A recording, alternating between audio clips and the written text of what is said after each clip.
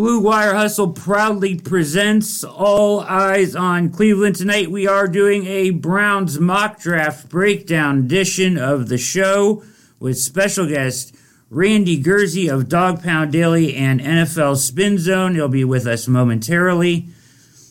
Today is Wednesday, April 7th, the year 2021. Welcome to All Eyes on Cleveland. I'm your host, Brad Ward. Mikey's on the ones and twos. Make sure you hit the subscribe button at the bottom.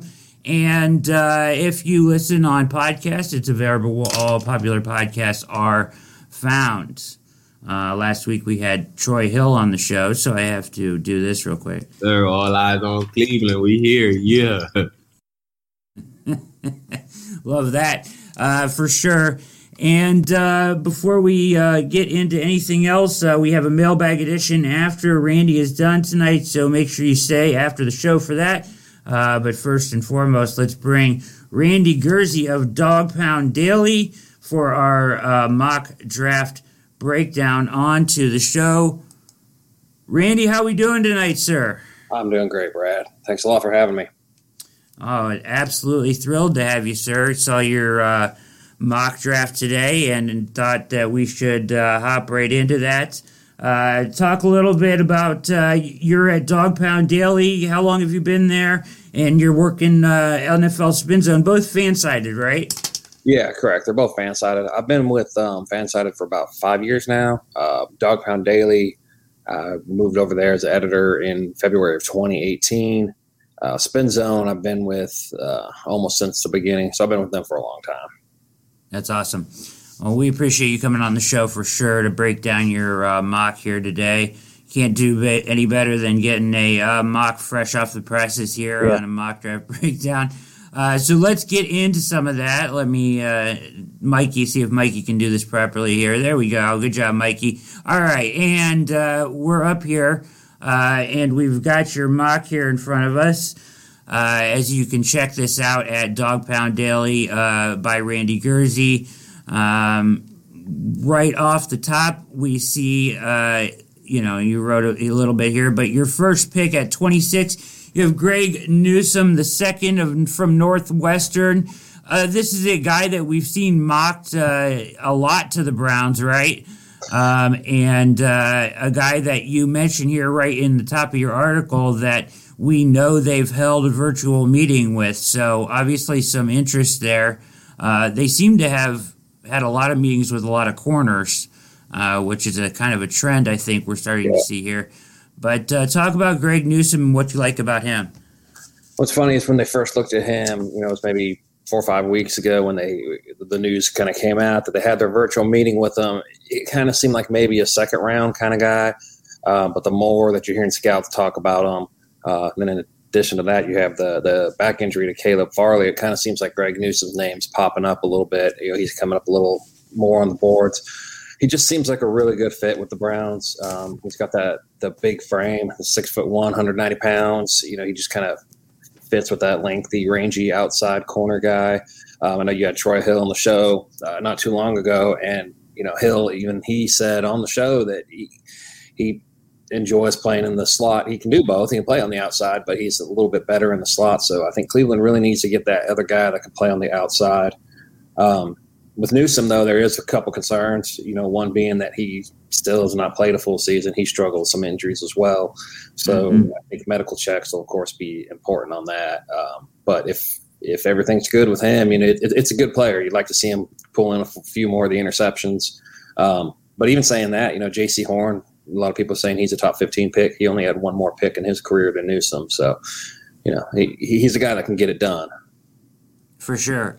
One of the things about picking at 26, Randy, for sure, I think, is that you're not going to find a perfect guy, right? These guys at 26 are all going to have some sort of a red flag, more than likely, unless, somebody falls right in their lap.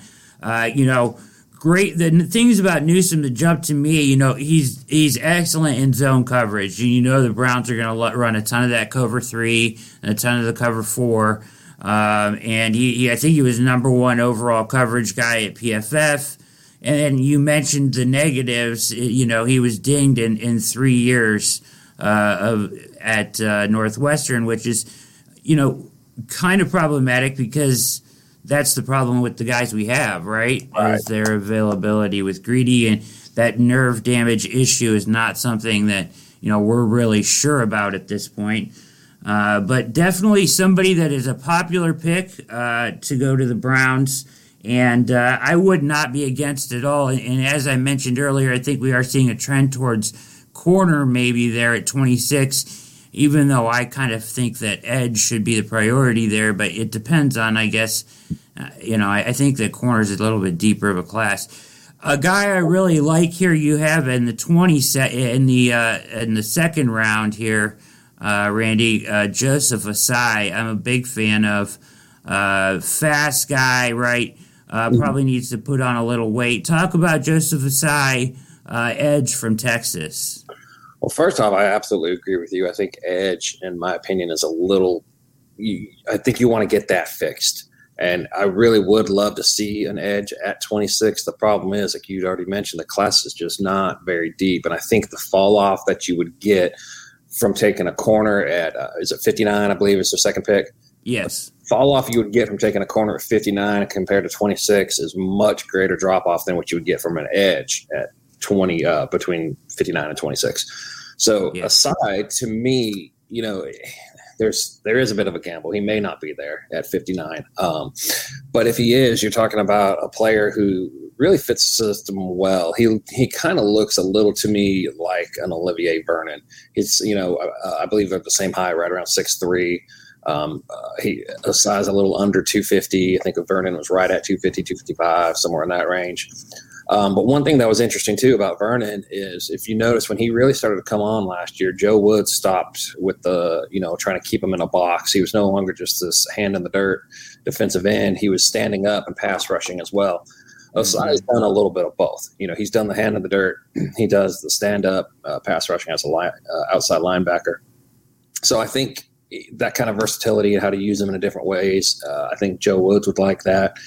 He's been in every game. I believe he's played 36 games the last 3 years. Started the majority of them. Started, I believe, 24 of the games, and he is just, he's usually suited up, ready to go. He's a great player, and he's not just a guy that only generates pressures. He had 90 tackles in 2019.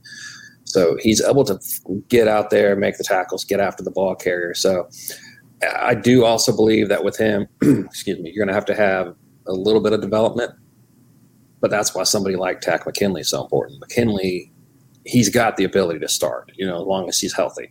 You've seen that it went south in Atlanta pretty quickly, so you don't want to rely on him 100%, but you can have him in there for this first year and let Asai work his way into the lineup and see what he can do.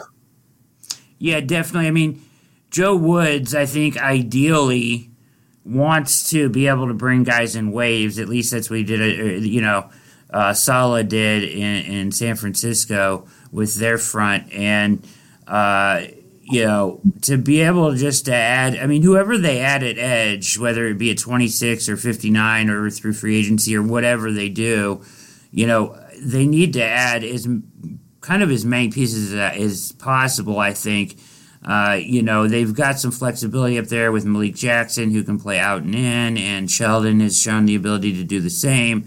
Right. So they can move guys around, keep guys fresh, and a rookie can step in, like Joseph Asai or maybe an Aziz Ojulari if he drops to them at 26, who I like a lot, and I believe you mentioned as well, that they can just play that role of coming in and playing 20 snaps a game or whatever it may be, right, to get after the quarterback. And I think that's an ideal fit for a guy that you want to bring along long term, Yeah, I agree 100% with that. And Aziz is another guy I really like.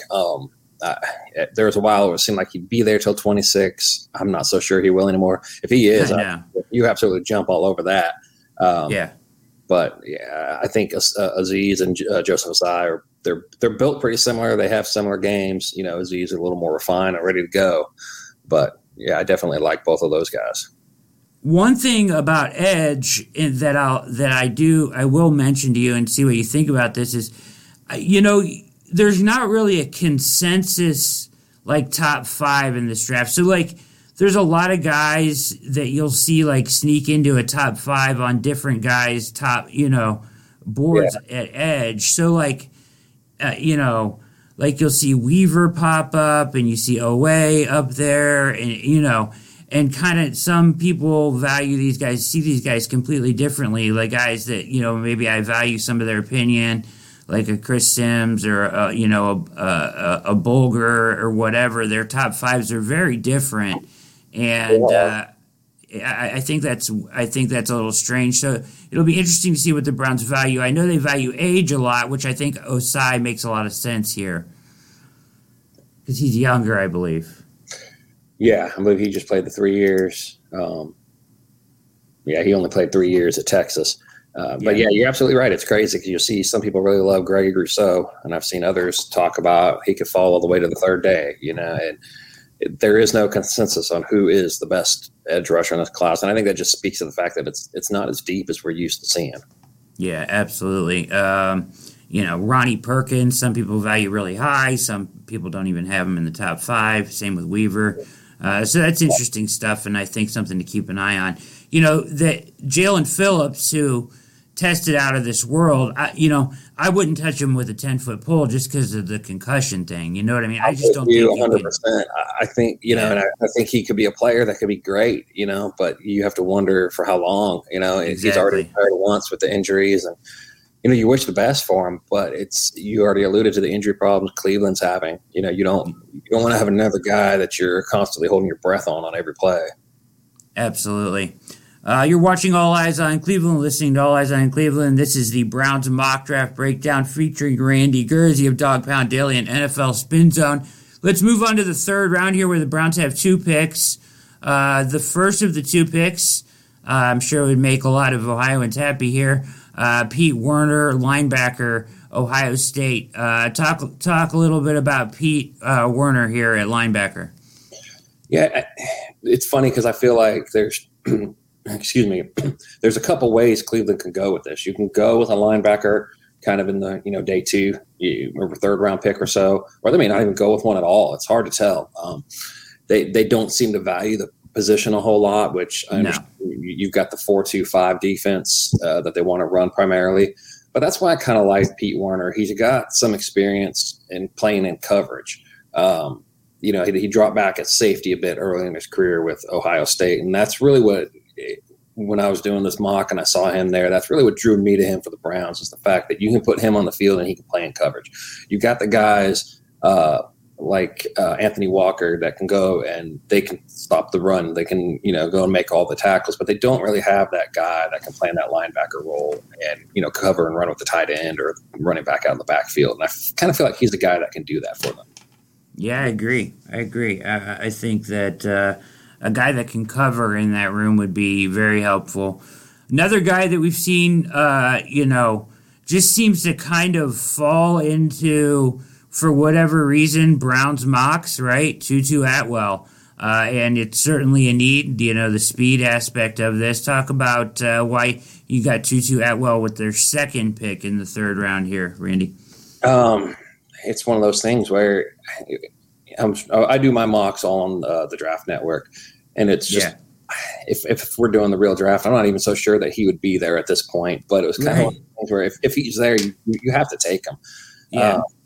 I know they put up good yardage last year with the receivers that they have, and as long as Odell Beckham Jr. comes back, they should be able to get vertical a little more. But Odell struggled with injuries a lot, and he is coming back from a pretty serious injury. So I think expecting him just to jump back in and be OBJ right away is kind of putting a little bit of pressure on him. So it'd be nice to have another guy like Otwell, who I know he's a little bit undersized. You'd like to get a little more height out there in that receiver, but at least what Otwell can bring to the table is a guy who can stretch the field. He blink of an eye, he can be past the defender. Averaged, I can see it right there. It was over 18 yards a catch in 2019. So he's the kind of guy I think, you look at in that last game against Kansas City when nobody can get past the man coverage. You have a player like that out there, it could have made a huge difference. Yeah. And you see there that, 18.4 per catch. I mean, that's what we're talking about, right? He's 5'9", and as you mentioned right here in your article, the speed thing, right? That's the biggest thing for him.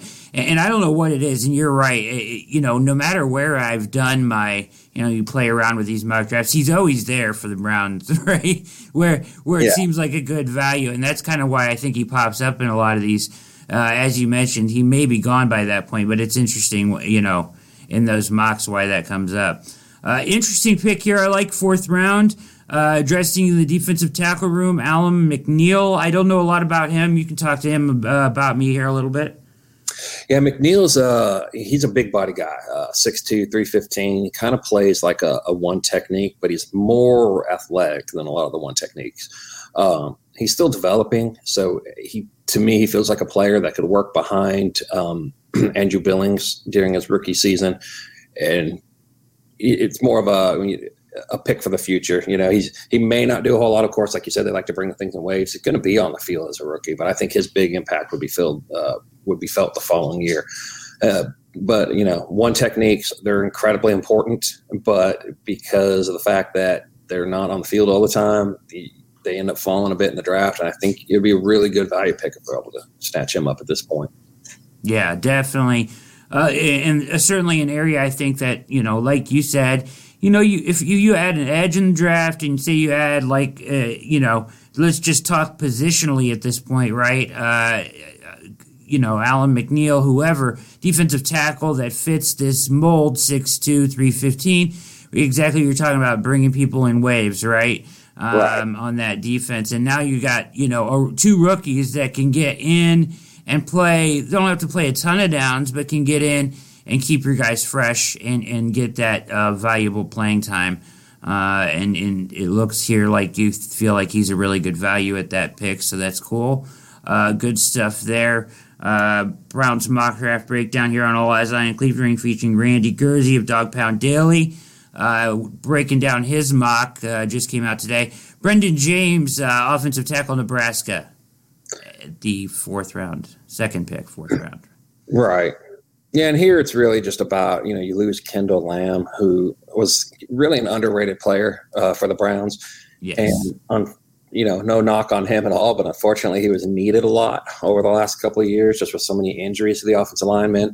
I know Chris Hubbard's coming off of a serious injury. You're hoping that he's going to be back, but Hubbard also spent a lot of time backing up the guards, and he seemed to be a lot better when he would fill in at guard than when he played right tackle. So it's could be kind of nice to keep Hubbard inside. So really here it's a guy who played, started at left tackle for the Cornhuskers. He's a developmental player, decent in pass sets, but somebody that could kind of work behind Conklin and Wills and kind of replace what they had with Kendall Lamb. Certainly. I think that offensive line is certainly something that they will address with one of the picks in the draft, so that makes sense. I really like your 5th and 6th round picks a lot. I think these are both really good value picks here. Talk about Derek Forrest, as you have as the Browns' 5th round pick, safety from Cincinnati. You like this kid a lot. Yeah, he's great size, 6 foot, right around 200 pounds. Very just consistent player. He's not one of those guys that really ever jumped off the tape doing anything that, was going to be making tons of highlight reels, but he did everything that was asked of him. For the Browns, they're looking good right now with their safeties with John Johnson. Hopefully Grant Delpit's back. Ronnie Harrison Jr. was an absolute steal for what they got him for. So they're good at safety with those 3, but wanting to start 3 safeties, they need to be a little deeper than just having Sheldrick Redwine as the primary backup. And Forrest is a guy who, like I see you highlighted there, the scheme diversity. He can play more than just one role. So he wouldn't just be a guy that would back up, the deep safety or kind of what they're calling like that money backer role. He can come in and play several different spots wherever they're needing them. Good stuff there. I like that pick a lot. And then this one really jumped off the page to me because I'm really high on this guy, Tay Gowan. And I don't know if he'll be there in the 6th round. He may be. I don't know. It depends on how people value him. This is a big, long, lanky corner who can run, jump. I mean, he's a super freaky athlete, right? And out of UCF. I like him a lot. I think I had him in one of my, just playing around mocks. I think I had him in like their second pick in like the 4th round. So to get him in the 6th would be amazing. Talk about Tay Gowan a little bit. Yeah, it's the same thing. What I was talking about with Otwell earlier, where it was, I'm agreeing with you. I don't know that he really would be there on the 6th. If he is, you have to take him. Yeah. I do like the kid a lot. He may end up being one of those that goes a lot earlier than I'm even expecting because of everything you just mentioned. But for a while there, it seemed like nobody was really talking about him. A couple of Dog Pound Daily have liked him, have mentioned things in articles, and I really like his size and everything. But the biggest thing with taking a corner there is what I wrote at the end there. They just simply need more bodies. They've struggled with injuries. Even Denzel Ward has been having a hard time staying on the field for 16 games, and so far Kevin Johnson, Terrence Mitchell aren't bad. I believe Mitchell re-signed with somebody else, if I'm not mistaken. Yes, he did. Okay, so the Texans. That's right. Okay, so their defensive back room is kind of depleted a bit. So I wouldn't be surprised if they added the 2 here and then brought in a whole bunch of undrafted free agents. They need to add cornerbacks for sure. Definitely, yeah. Need more bodies there, especially outside corner, right. And probably need a backup for Troy Hill too, or somebody that can play in there. Yeah, I like him a lot. You're right. He wasn't getting mentioned a lot, but he is starting to get mentioned more. He just has elite size and length for a guy to play that has his ability to, have those kind of hips and run with wide receivers. I mean, he'll be bigger than a lot of them. So he's got all the stuff you can't teach. So yeah, absolutely. You pick him up a bit, and this guy could be special. Yeah, absolutely. And a guy that fits, those bigger corners, they like that in that cover 3, Seattle cover 3 that the Browns like to run a lot. So he might be a scheme fit there as well. So you did a really good job on this mock draft. I think it's tremendous, Randy. So I appreciate you talking about that. Real quickly before we get off this screen here, today per NFL.com, we just wanted to talk about this real quick. Chad Reuter had a article, 7 day 1 trades that make sense, and he kind of mocked this trade. The Browns go up to 18, and the Dolphins go back to 26 to get up there. The Browns would give up one of this year's 3rd rounders and a 6th rounder. Seems kind of pricey to go up 8 spots, but I'm sure that's what the table says, right?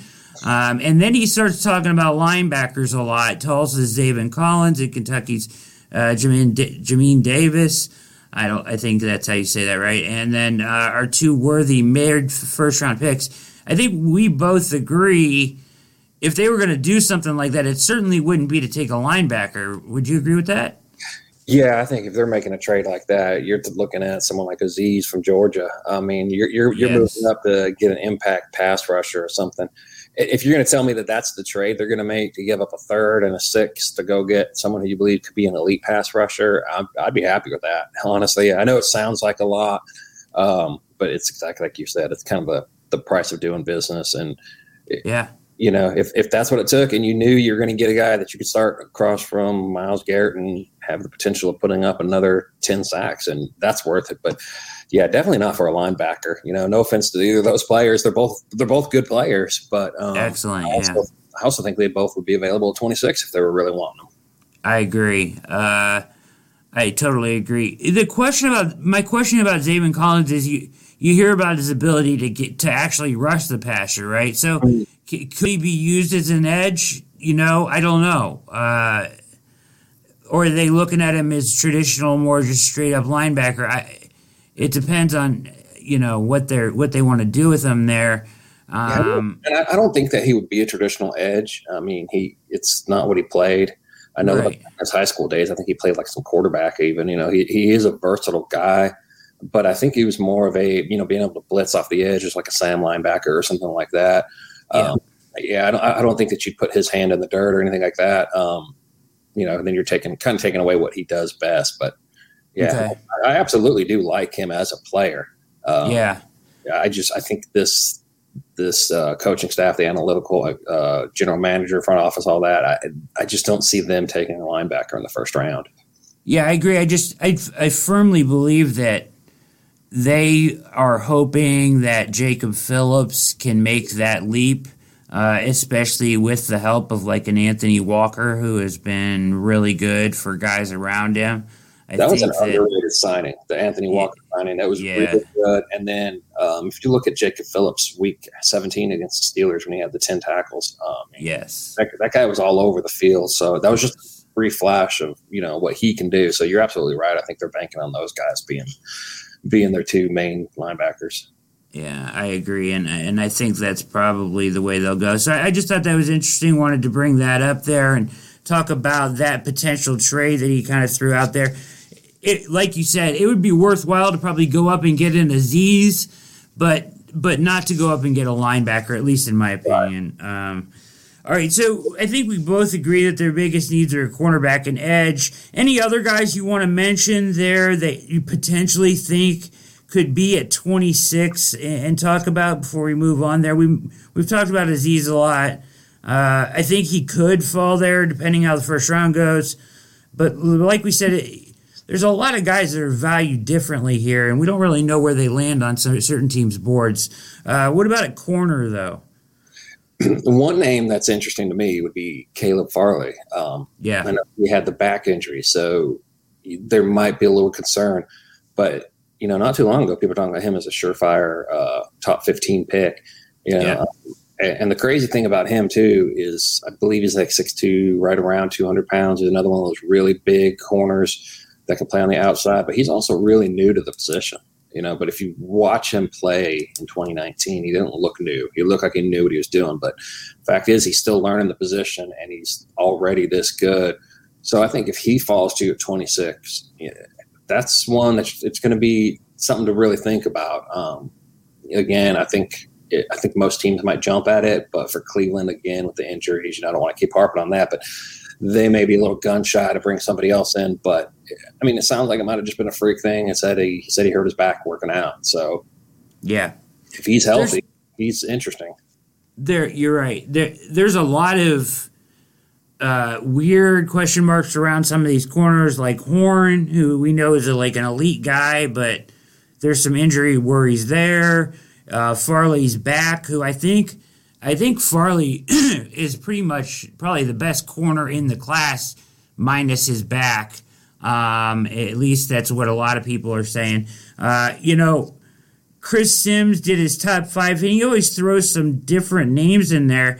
There's a guy named Tyson Campbell out of Georgia that he had at number 3, and you don't see him on anybody's top 5 boards. But I watched this kid's tape, and this kid is legit, like tremendous traits at cornerback. I wonder if a guy like him would be there at 26 or even maybe 59, depending on where teams value him.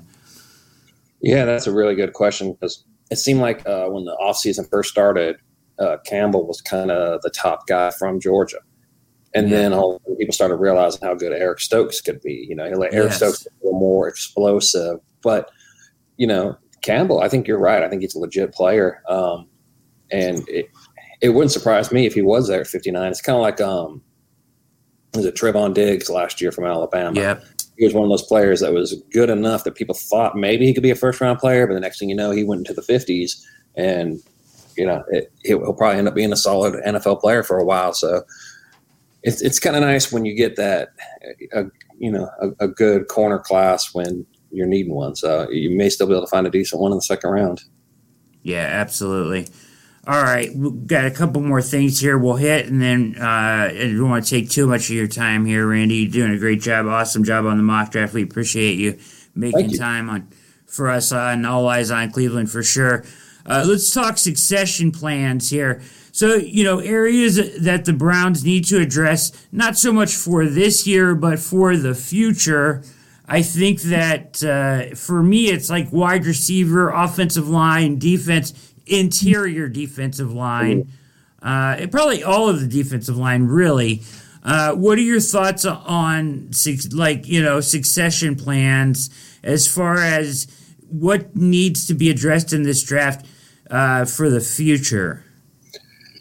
I think you hit the three areas really perfectly. Okay. I think, wide receiver, Odell and Jarvis they're not getting any younger. You're going to have to start wondering about their contracts as well. If their talent and what they're bringing to the table still is worth what they're going to be paid. Of course, we've been saying it since he's been here, but if Odell's healthy, he's absolutely worth it. But we keep saying if Odell's healthy. So yeah, I think trying to get a wide receiver would be good. Whether that's somebody early on or a late round pick, somebody that you feel like you can try to develop. But I think they do need somebody to work behind Odell. I would put defensive tackle next. I really like Malik Jackson and Sheldon Richardson both, but they're both 31 years old. Yeah. Andrew Billings is on a 1-year deal. Jordan Elliott, he flashed some potential as a rookie, but we need to see a little more of what he can do. It would be nice to get a defensive tackle and that can work with them. No question. Yeah, the thing with the line is I feel like they've tried to address that a little bit. I think the biggest name to watch when it comes to needing somebody waiting in the wings would be center. I feel like Bitonio is going to be fine for a while, but J.C. Treader, the guy's a warrior. He's battled through so many injuries, so you have to kind of be ready. Eventually, you hate to say it, but eventually he won't win all the battles. But last year they did draft Nick Harris. I liked Harris a lot at Washington. Me too.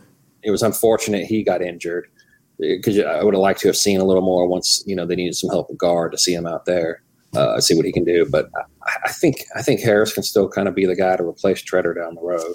So okay. I don't feel like that one's as much of a need just yet as the other two. Okay. Makes sense. All right. So let me ask you this. This is always kind of different.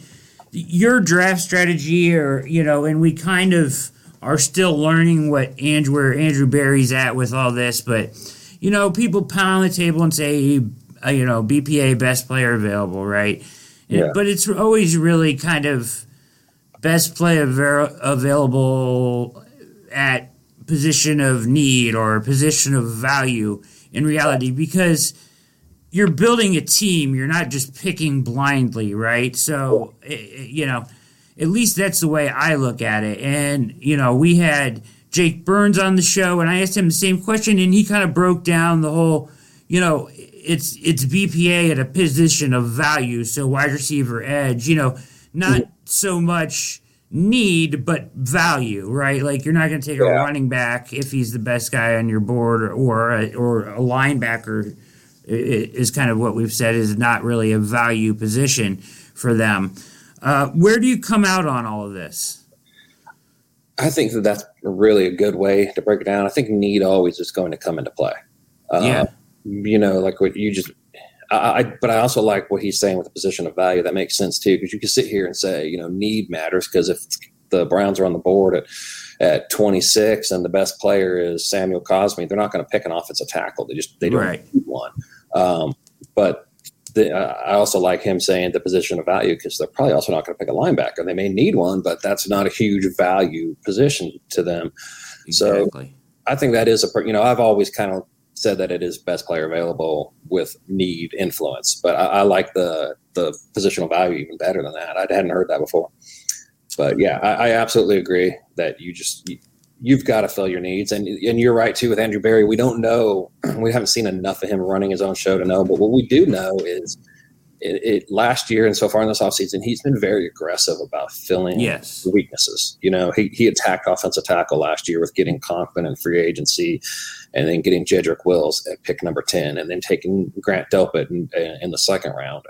He knew what the team needed, and he got it without reaching. And that's why when I look at my mock draft, that's why I was going cornerback first, because I felt like he's going to look at, I need a corner, I need an edge, which one's going to give me the best value at this pick? Which one can I still get a decent value out of the next pick? I absolutely agree with that analogy. declarable term based off of value, positional value. Yeah. Yeah, so let me run this scenario by you then, okay? We talked about the succession plans. Let's say defensive tackle and wide receiver because they just kind of fit here, right? So what happens if you get an elite wide receiver drops to 26 and Ojulari's not there and Newsom's not there or whatever, or the guy that they really value isn't there? Would you be comfortable with them taking an elite wide receiver at 26? I mean, understanding that that's a kind of a pick for the future, but would you be okay with that? Man, I'm glad you asked that because I absolutely would. The very first mock draft I did at this offseason, it caught a lot of flack, but it was I had them taking Terrace Marshall Jr. from LSU at number 26. And really, it goes back to what I had said earlier when I was talking about Tutu Atwell. If you had that guy that could kind of beat that man coverage, you probably would have beat Kansas City. Yeah. And we can't just say, well, Odell's coming back. Yeah, he's coming back, but how long is it going to take for him to get up to speed and get, that's a serious injury he's coming back from. No question. And we've already talked about the succession plan. So you're not just drafting a wide receiver to help you this year. I mean, he can help you this year, and there's nothing wrong with having too many good wide receivers. I mean, I get Stephon runs a, 2 wide receivers set majority of the time, but he rotates them in and out as well. So me personally, I would have no problem running to the podium and getting an elite wide receiver at number 26, as long as, if that's what you feel like is going to really help the team the best. And even if they did that, some people might get a little upset saying they didn't adequately, address the defense. But, I mean, look what they did in the offseason free agency. They filled the majority of the holes. They still can use some help. But if they went in there with this starting defense right now, it's already, quite a bit better than what they had a season ago. Yeah, I'm with you there. I mean, I guess ideally in a perfect world, I think, an Ojulari or a corner that you really have high on your board lands there for you for 26. But, I mean, if there was a guy there that you're just like, man, this guy should not be here at 26 at wide receiver, I would have no problem with them taking him too because, I mean, let's face it, the future at wide receiver after this season, something has to give, right? $30 million to 2 guys in that room. Something's got to give there. I think preparing for that now, I don't have any issue with that. Yeah, I mean, and we're talking about wide receivers. I think the one that I would really love to see fall to 26, but kind of seems like a pipe dream now, is Rashad Bateman. He fits this offense, like a glove, and would just be, if that guy fell to 26, I'd be pounding the table hoping that they're drafting him. Yeah. I don't think that, Barry's a smart guy. I'm sure that they are prepared to potentially do something like that, if it were to happen. We've seen Christian Barmore, mocked to the Browns at defensive tackle. What if a tackle like him is there at 26, and they value him more than an edge or a cornerback? Would that upset you?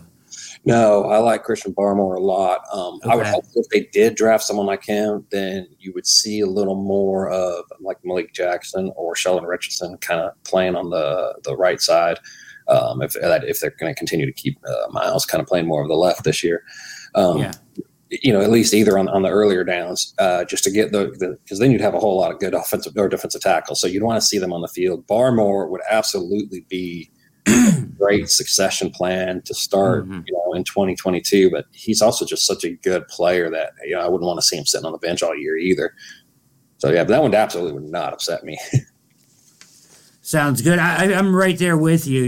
If that's where Barry has them and they fit, like those are both position of value and position of need for the future, right, then I don't have a problem with it. Where do you come out on the whole Browns courting of Jadeveon Clowney at this point, Randy? As you are watching All Eyes on Cleveland Browns mock draft breakdown featuring Randy Gurzy of Dog Pound Daily and NFL Spin Zone. We went over his mock draft. If you're just jumping on now, it says All Eyes on Cleveland. Hit subscribe at the bottom. or catch the podcast where all popular podcasts are found. But you can go back and check out Randy's mock, certainly, and we're just kind of talking Browns topics as we approach the draft here. The draft that will take place actually in Cleveland. They actually started building the stage today. I don't know if you heard I that. saw some pictures on Twitter. That's pretty cool. Yeah, that's awesome. So some cool logos and stuff there with the river, waterfront and everything. All right. Do you think the Browns should continue to pursue Clowney? I mean, this courtship almost seems is on the verge of obsession in my mind here as we are back at the table with him again. Where are you at with him? Yeah, I saw somebody actually even ask Mary Kay that in one of her mailbags, said, wow, they're obsessed with him. And, you know, when I my very first gig actually with Fansided, or first editorial gig with Fansided was for Toro Times covering the Houston Texans. And this was back when Clowney was young, you know, and and I remember back then there was something about him. The dude is incredibly talented. You know, one of the most talented players I've ever seen. But I don't know if it's a lack of passion or what. But sometimes he just doesn't seem to want to go. You know, and I think if Steve Spurrier made a comment about that, like, you know, if you could ever get his fire lit, the guy's unstoppable. You know, it's so. You know, and I'm absolutely not trying to knock the guy at all. I don't know what you're getting in him. One of the things I keep talking about is the last 3 teams he's been on didn't really seem interested in bringing him back. You know, Houston traded him away. Seattle didn't want to re-sign him. It doesn't seem like Tennessee's really pushing hard to bring him back. So it feels like there's something there where the culture and everything that they're building in Cleveland, I'm like, I don't know that that's what you want to bring in. And then you also have to think about the injuries. You know, he's missed a lot of time, and you know, you already have Carlos McKinley out there, who's a very talented defensive end that you're wondering if he's healthy, if he can go. So I don't know if you want to add another, if he's healthy, defensive end. Yeah, the thing with Clowney is it's like, okay, you make great points about the teams not wanting him back. However, I thought he played well in Seattle, like despite his numbers. So his numbers haven't panned out. Like the sack numbers aren't there, right? Right. But to me, he plays the run tremendously.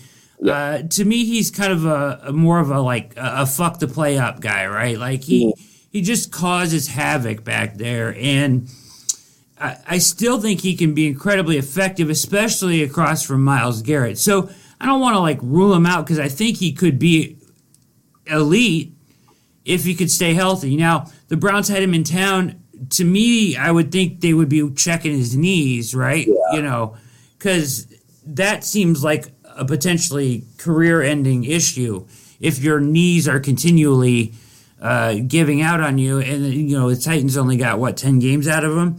However, I think they only got 8. Yeah, 8 games.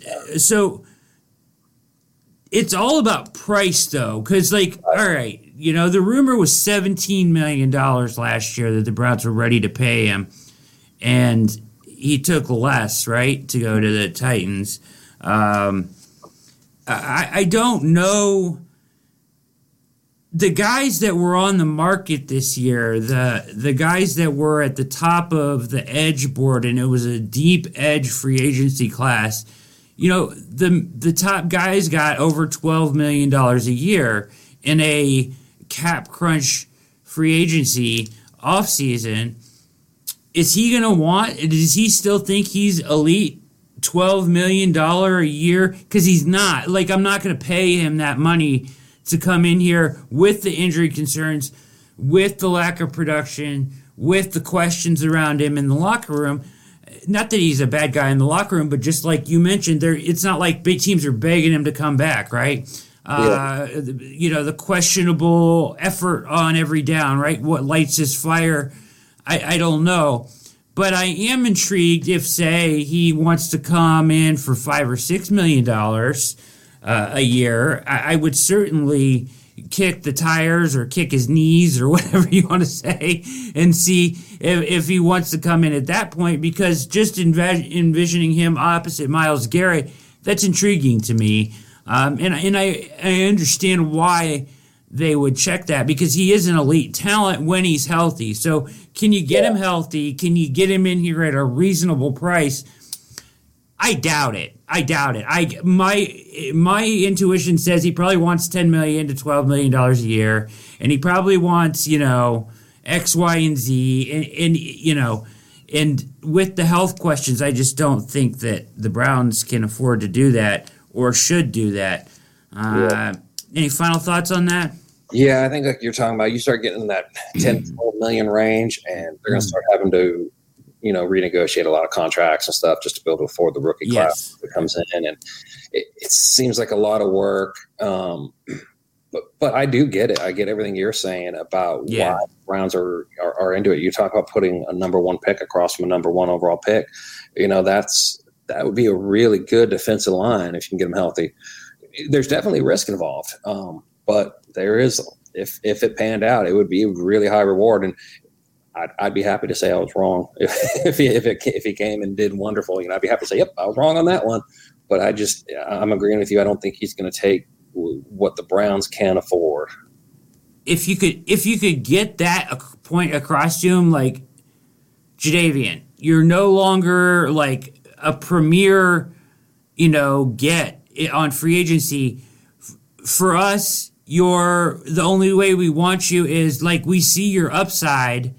But we want you as like a low risk, high reward signing. Like that's what we need to have you as. Like money wise, injury wise, you're a low risk, high reward Takk McKinley type of signing at this point in your career. And I don't think that he sees himself that way. I think he's a little disillusioned. Yeah, and it would be. You feel like for him it would be one of the things. You could get through to him, because if he came in and signed a team-friendly deal on this defensive line that suddenly has Malik Jackson, Sheldon Richardson, Andrew Billings, Myles Garrett, he could put together enough of a year to where somebody's going to come out and give him that money he wanted to make up for whatever he gave up this year. Yeah, I mean, you could sell that to him, right? Like you want no double teams, etc., easy matchups across from Myles Garrett, and a good front four. We'll, take the less money this year and then get the performance out there on tape, and you'll get paid again. Then's your opportunity to go out and ask for $15 million next year from somebody else, right? Yeah. I think that certainly could be a pitch to him. And then the real thing that matters there is, if someone else does come in and offer him the $10 to $12 million, then of course he's just going to take that, because of course, once the money's there, you're going to take it. But, the longer he's available, the better the chance the Browns do have of actually convincing him to come in. So, yeah. And that's the other question is, I mean, he sat out all through camp last year, all through even he waited all the way till like almost week 1 or whatever, right? Like, and I kept hearing, we want this guy in camp, right? Like, I mean, if he's going to do that again, I'm not interested. Yeah, they're saying he didn't want to play, didn't want to be at camp. And I mean, I don't know if there's truth to that, but, if so, that's another one of those, another concern on my part. So yeah, that's part of the problem, right? It's a tough call. I'm glad this is one time I'm glad I'm not a GM having to make that decision. Yeah, for sure. But still kind of blown away that after all that, after what happened in Tennessee, they brought him in and everything. I got to think that, they're trying to sell him on, Cleveland as a potential option, and also maybe checking on that knee a little bit. Yeah. Where do you have the Browns as far as the top of the AFC goes at this point? Post-free agency, pre-draft, do you have them as the AFC North favorites? And in the AFC big picture, which is going to be loaded, right? The AFC is loaded with great quarterbacks and good teams. Where do you have the Browns? I don't know if it's the homer in me coming out saying that I feel like they should be the number 2 team. I know Pittsburgh had, they got Juju back, and, Ben Roethlisberger decided to come back. But I don't know that those are wins for them. They're counting like they are. I feel like the team we saw at the end of the season for Pittsburgh is what they're going to be. Baltimore, it's just I don't know that they'll ever be able to win it all with their offense. They just that running attack just never carries a team, and once you have to start throwing it in the playoffs. Against teams like Kansas City and stuff like that. But they're built for the regular season. They're built to put up, 12, 13 wins all the time. So unfortunately, I hate even saying it, but I feel like they probably are still the favorites coming into the year. Pittsburgh? No, Baltimore. Okay, all right. In Baltimore. All right. Baltimore's built for the regular season. They're the ones that in the playoffs and all that. I thought you were talking about Pittsburgh for a minute. I was like, wait a minute here. No, Pittsburgh, I think, would be, Pittsburgh, I think, might not even be third right now if Cincinnati can keep Burrow protected. But I just feel like Pittsburgh's going in the wrong direction. Yeah, keep bringing Ben back, please. Yeah, I mean, he dominated us all those years. Let's get a couple shots on him on his way out the door, right? I wouldn't have hated if his final game ever was that loss while our coach was dealing with COVID. But the crying was a special touch, on the sidelines. If we can do it again, that would be even better. Yeah, even better. Exactly. Make you cry a couple times here before he hangs him up. Yeah, I just don't know what they're doing. They've lost a lot on the defensive side of the ball. I never want to overlook Pittsburgh just because of the coaching and the organization that they are. It's just I fail to kind of see where they're going. Offensive plan wise, they certainly need a running game that they don't really have established at this point. And we're going to see what they do in the draft and everything. But, that offense last year was, very hard to watch. The little, the 2 yard slants and the 60, 70 throws for 4 yards. I just don't know what their plan will be this year. But, and I don't think Roethlisberger is ready to lead them to another AFC title. So I kind of am writing them off a little bit, but I still keep an eye on them a little bit in the back. I mean, I saw a lot of power rankings that had them 10th in the NFL, and I'm like, are you kidding me? Yeah, I just, like I said, I feel like they're heading in the wrong direction. And it's nice to see Cleveland being the one that's, trending upward for a change and getting a lot better. I do still think they need to knock off Baltimore. They need to get that win over Baltimore, and then we can start talking about if they can be favorites in the North. Yeah, I feel like I think I'm going to disagree a little bit. I think that they are probably the favorites in the North. I think they're better than Baltimore at this point. I really question Baltimore's offense at this point. You nailed it. They're made to kind of dominate in the regular season with that run attack, but I just feel like an improved Browns defense should be able to beat them at home for sure, and they may be better than them all around running it back. With the Browns' offense is just so much more dynamic than their offense is. That shootout epic game that they played was kind of to me, almost even though they didn't get the win and they just still have to get over the hump for them, but it was hey, they're just as good as this team. They can go blow for blow with them, and that was with a shit-ass defense, right? So now you run it back with John Johnson, Troy Hill, healthy guys, a healthy Grant Delpit maybe, and it seems like they would be better than them potentially in 2021 at least. I mean, I have them up there, not with the Bills and the Chiefs and stuff, not above them, but right below them. Yeah, and I wouldn't knock anybody for that. There's definitely times where I try not to be too much of a homer, so I might be being too hard on them, thinking that Baltimore's still ahead of them. I think the biggest problem for me is how hard it is for Cleveland to stop the run.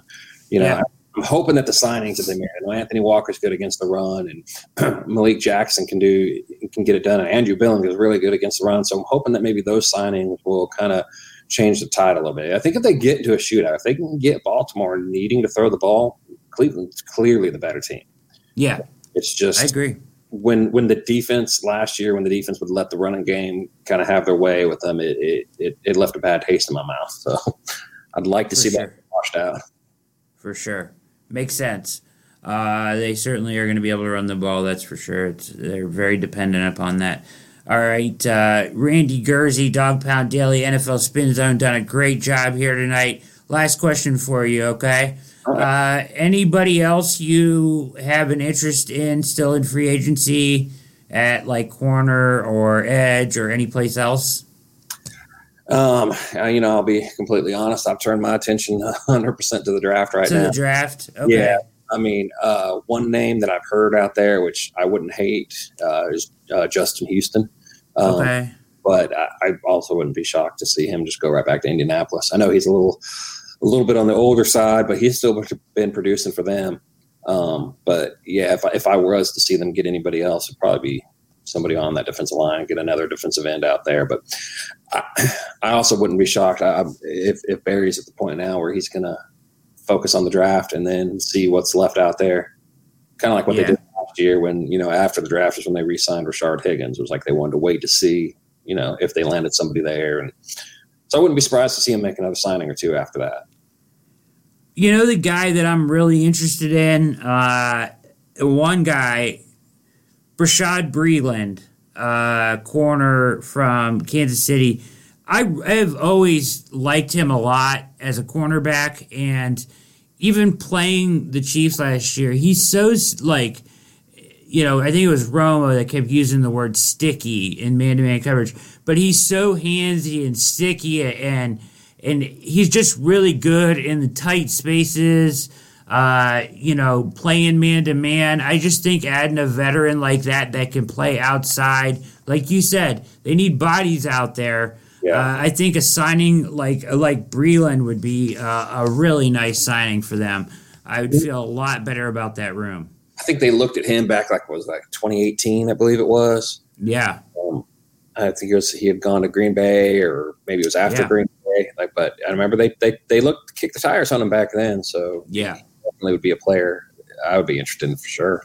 Yeah, I just think he's come along as a nice player that you can use it certainly situationally and potentially as a guy that can help on the outside should one of those guys get hurt. It'd be nice to have not just a rookie out there, you know what I mean? Right. So I don't know how long MJ Stewart is for the roster, so we'll see. I mean, he played great down the stretch, but I've been hard on the guy because he's short and he's slow. Let's be honest. He's short and slow. He made some great plays against Pittsburgh, but he did.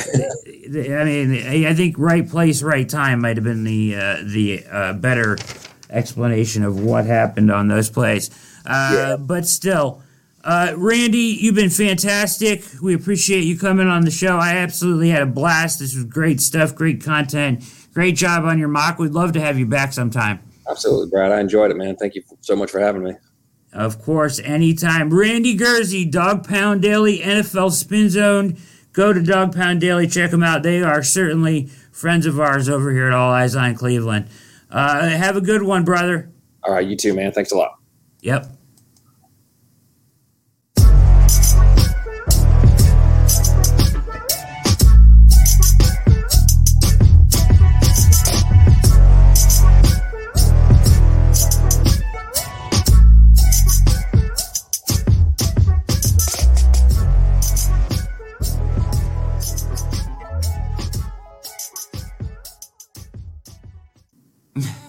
And there was a great interview from Randy Gurzy, Dog Pound Daily, NFL Spin Zone. Go check them out tonight on tonight's Browns mock draft breakdown here at All Eyes on Cleveland. Guess what? We got a mailbag. It's a good mailbag tonight. It's definitely worth talking about. Good stuff for the Browns here. So as we just go over the hour mark, we apologize. We're going a little long, but that's okay. This stuff is good questions in the mailbag tonight. And so thanks to at Max Sports Report, NEO Against the World. Thanks to the Land Sports at RBS_corrections. Always frequent flyers in our mailbag. And also thanks to Robert Stallnecker at Wildlife Lover, LUVER.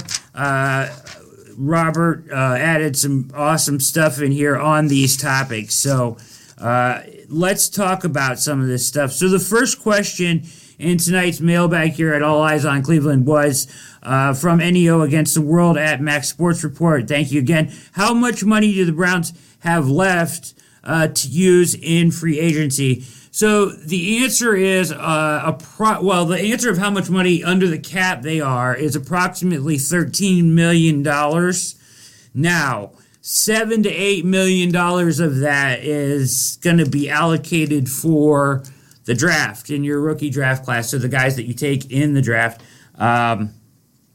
leaving about $6 million. Now, this question ties into the second question, so let's get into that, because really they have more room than that $6 million if they wanted it. But let's kind of talk about why they haven't taken advantage of that, and the ups and downs, or the pluses and minuses, pardon me, of why they haven't restructured some of these contracts. So great question from the Land Sports at RBS_corrections on Twitter, wrote into the All Eyes on Cleveland mailbag tonight. Why haven't they restructured any contracts yet to make more cap room?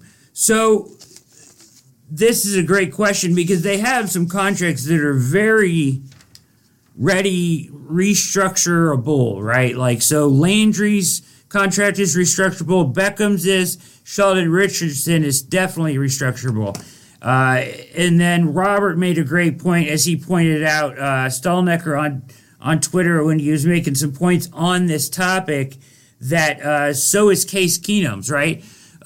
Backup quarterback. He's getting a lot of money to be backup quarterback. Certainly an area where you could restructure that, especially if you want to keep him around for a couple years. Now, whether they use that or not, let me make this point first before we get into why I don't think they've done this yet. Because you've seen teams all around the NFL restructuring these contracts. So the word of the offseason is void years, right? In this cap crunched 2021 offseason. These void years are how they're restructuring some of these contracts. So, like, they'll take somebody's base pay, convert it to a signing bonus, add some void years onto their deal, maybe add, an additional year of service on to some of these guys, and then that allows them to prorate out that payment that would have been, say, like a $10 million cap hit. By adding like 2 void years onto a deal and turning it into a signing bonus, they can then spread that out over the length of the 4 years. So it reduces their cap hit for 2021, where everybody's trying to squeeze and make more room because of the cap crunch. It allows them to prorate that, $10 million down to 2.5, say, right? If they got 2 years of a contract and then 2 more void years. For instance, Troy Hill's contract. So far, the Browns have elected to not restructure, but yet use those void years on their new contracts. So John Johnson III, more so Troy Hill, where it was reported, 4 years, $24 million. Really, it's 2 years, $9 million, and with 2 void years on the end of it, right? So what that allows them to do is pay him his base of like $1.07 million.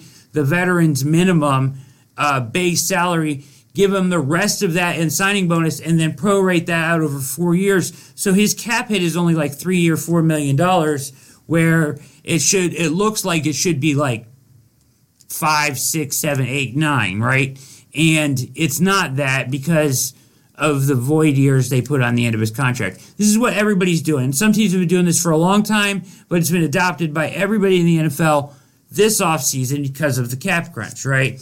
So they've sort of used that to their advantage with the new players they've signed, right? So I think they did this with a couple of the new guys that have come in order to lower their cap hit for 2021. Now, the reason that you would restructure, let me make this clear, the reason you would restructure a contract now is because you need the immediate money. And I think that what Andrew Berry is thinking is, why restructure Sheldon Richardson? Because part of his restructure, or part of getting him to do that, may be adding like a year on. Like, okay, listen, Sheldon's getting $12 million this year. If he were released to the open market, or say they cut him, right, they would be free of that $12 million, and Sheldon would never get that on the open market. So they could come to him and say, listen, we could cut you right now, and you wouldn't get that $12 million anywhere. But instead, let's restructure your deal, add another year on. We want you to stick around. We'll keep you for next year, but we'll make it like, $5 million. So together it's 17 or 16 million. So you're getting 8 a year. That's fair. X amount guaranteed. We'll roll this new portion of the contract or this year's guaranteed money. We'll give it to you all up front. That would allow them to then, tack on a couple of void years, and that would open up maybe like $8-9 million in cap space. But they haven't needed to do that yet. So, and the reason why I think that they haven't done that, and they could do the same thing with Landry as well, or Beckham if they wanted to push the issue, is because they haven't had to. Now, one thing that they're going to have to pay for, whether it be through probably pay for, is a Nick Chubb salary. Now, that's not going to hit, his new contract isn't going to hit this offseason. It's going to hit next offseason.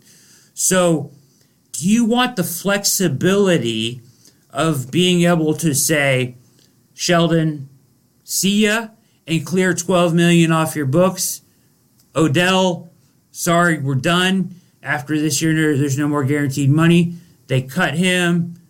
That's $15 million off your books. Now that's $27 million freed up for 2022 when you got to pay Nick Chubb. And maybe you want to create some more room when you've already addressed your needs in free agency for 2021. That is money that maybe could get tied up if you work a restructure. So if you work a restructure with Sheldon Richardson and you add a year on, now all of a sudden next year you're not as flexible to create. You can't just say, bye, Sheldon, you're 33, his game is maybe declining somewhat, and you want to go in a different direction with one of your, Jordan Elliott, somebody they draft this year, whoever it may be, to take his place on the interior defensive line, and you can just be done with him instead of restructuring it this year, and now he's around next year for, maybe it's only $5 million, but it's certainly less flexible and less money. Now, they may still do that if they need to. Say they want to go sign Clowney and they want to meet him at $7 or $8 million. They may do that restructure. But why do it if you don't need to? Let's stay more flexible for 2022 when you might have to pay Nick Chubb, or at the very least, sign him to a franchise tag. That money is then freed up if you want to say goodbye to Odell, if you want to say goodbye to Sheldon, and then now you can find a reasonable replacement. We talked about the succession plans, but as of right now, by not restructuring and adding any years onto these guys' contracts, you are free to just cut bait with them and create more money in 2022 moving forward. By restructuring now, you potentially tie yourself up. You create the money now, but you potentially limit what you can create going forward. If it was a sure thing they wanted to keep Sheldon Richardson in 2022, then it might make more sense. But I don't know what we're going to get out of him as he goes further into his 30s. I love him as a player. I think he's definitely a huge part of what they're going to do this year. I'm not like talking bad about Sheldon Richardson's game, but it's realistic to keep those options open, especially for guys in their 30s, especially for an Odell Beckham who hasn't produced yet. Let's see what he does this year, right? But I'd rather be able to say, see ya for $15 million than, tie yourself to him for another year now just to create some more money that they might not even need at this point. As we mentioned, they probably still have about $5 or $6 million in cap space if they wanted to use it. If you want to go sign a Bashaud Breeland or go try to sign Clowney, I wouldn't want to sign it for more than $6 million anyways. So that's why I would say that they aren't restructuring those guys now. It gives you the flexibility for 2022, and it allows you more money to free up if you want to just cut bait with a couple of the guys that are restructure candidates. As far as Case Keenum, I'd have to look further into that. That's a great point by Robert. He's certainly, I think, making too much money as a backup quarterback. But at the same time, if Baker were to go down for 2 or 3 games, Case Keenum is probably one of the better guys in the NFL that you could call on to get you a win or two, especially with our run game and hopefully a really good defense this year, or a much improved defense, that he could probably get you a couple wins and keep you on track to make the playoffs, etc. So that's kind of, money now versus money later. Getting the money now, it makes a lot of sense, and a lot of teams are doing that, and a lot of people are wondering why the Browns aren't restructuring to do that. I think Andrew Berry's holding back. He still reserves the right to do that with Sheldon, Landry, etc. And Robert makes some great points about their value meeting what they are. But by leaving those contracts alone, you certainly give yourself the option to walk away from them completely next year when maybe money is more of a need. The Browns had a ton of rollover money this year.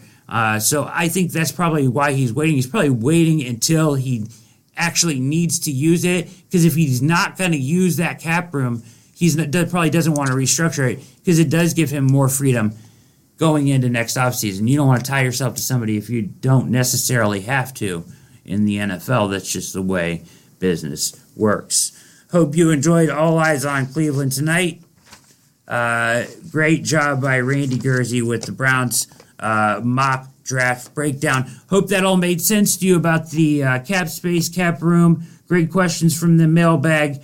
Good points made on Twitter by Robert and the Land Sports and NEO Against the World. This has been another edition of All Eyes on Cleveland. Hope you enjoyed thoroughly.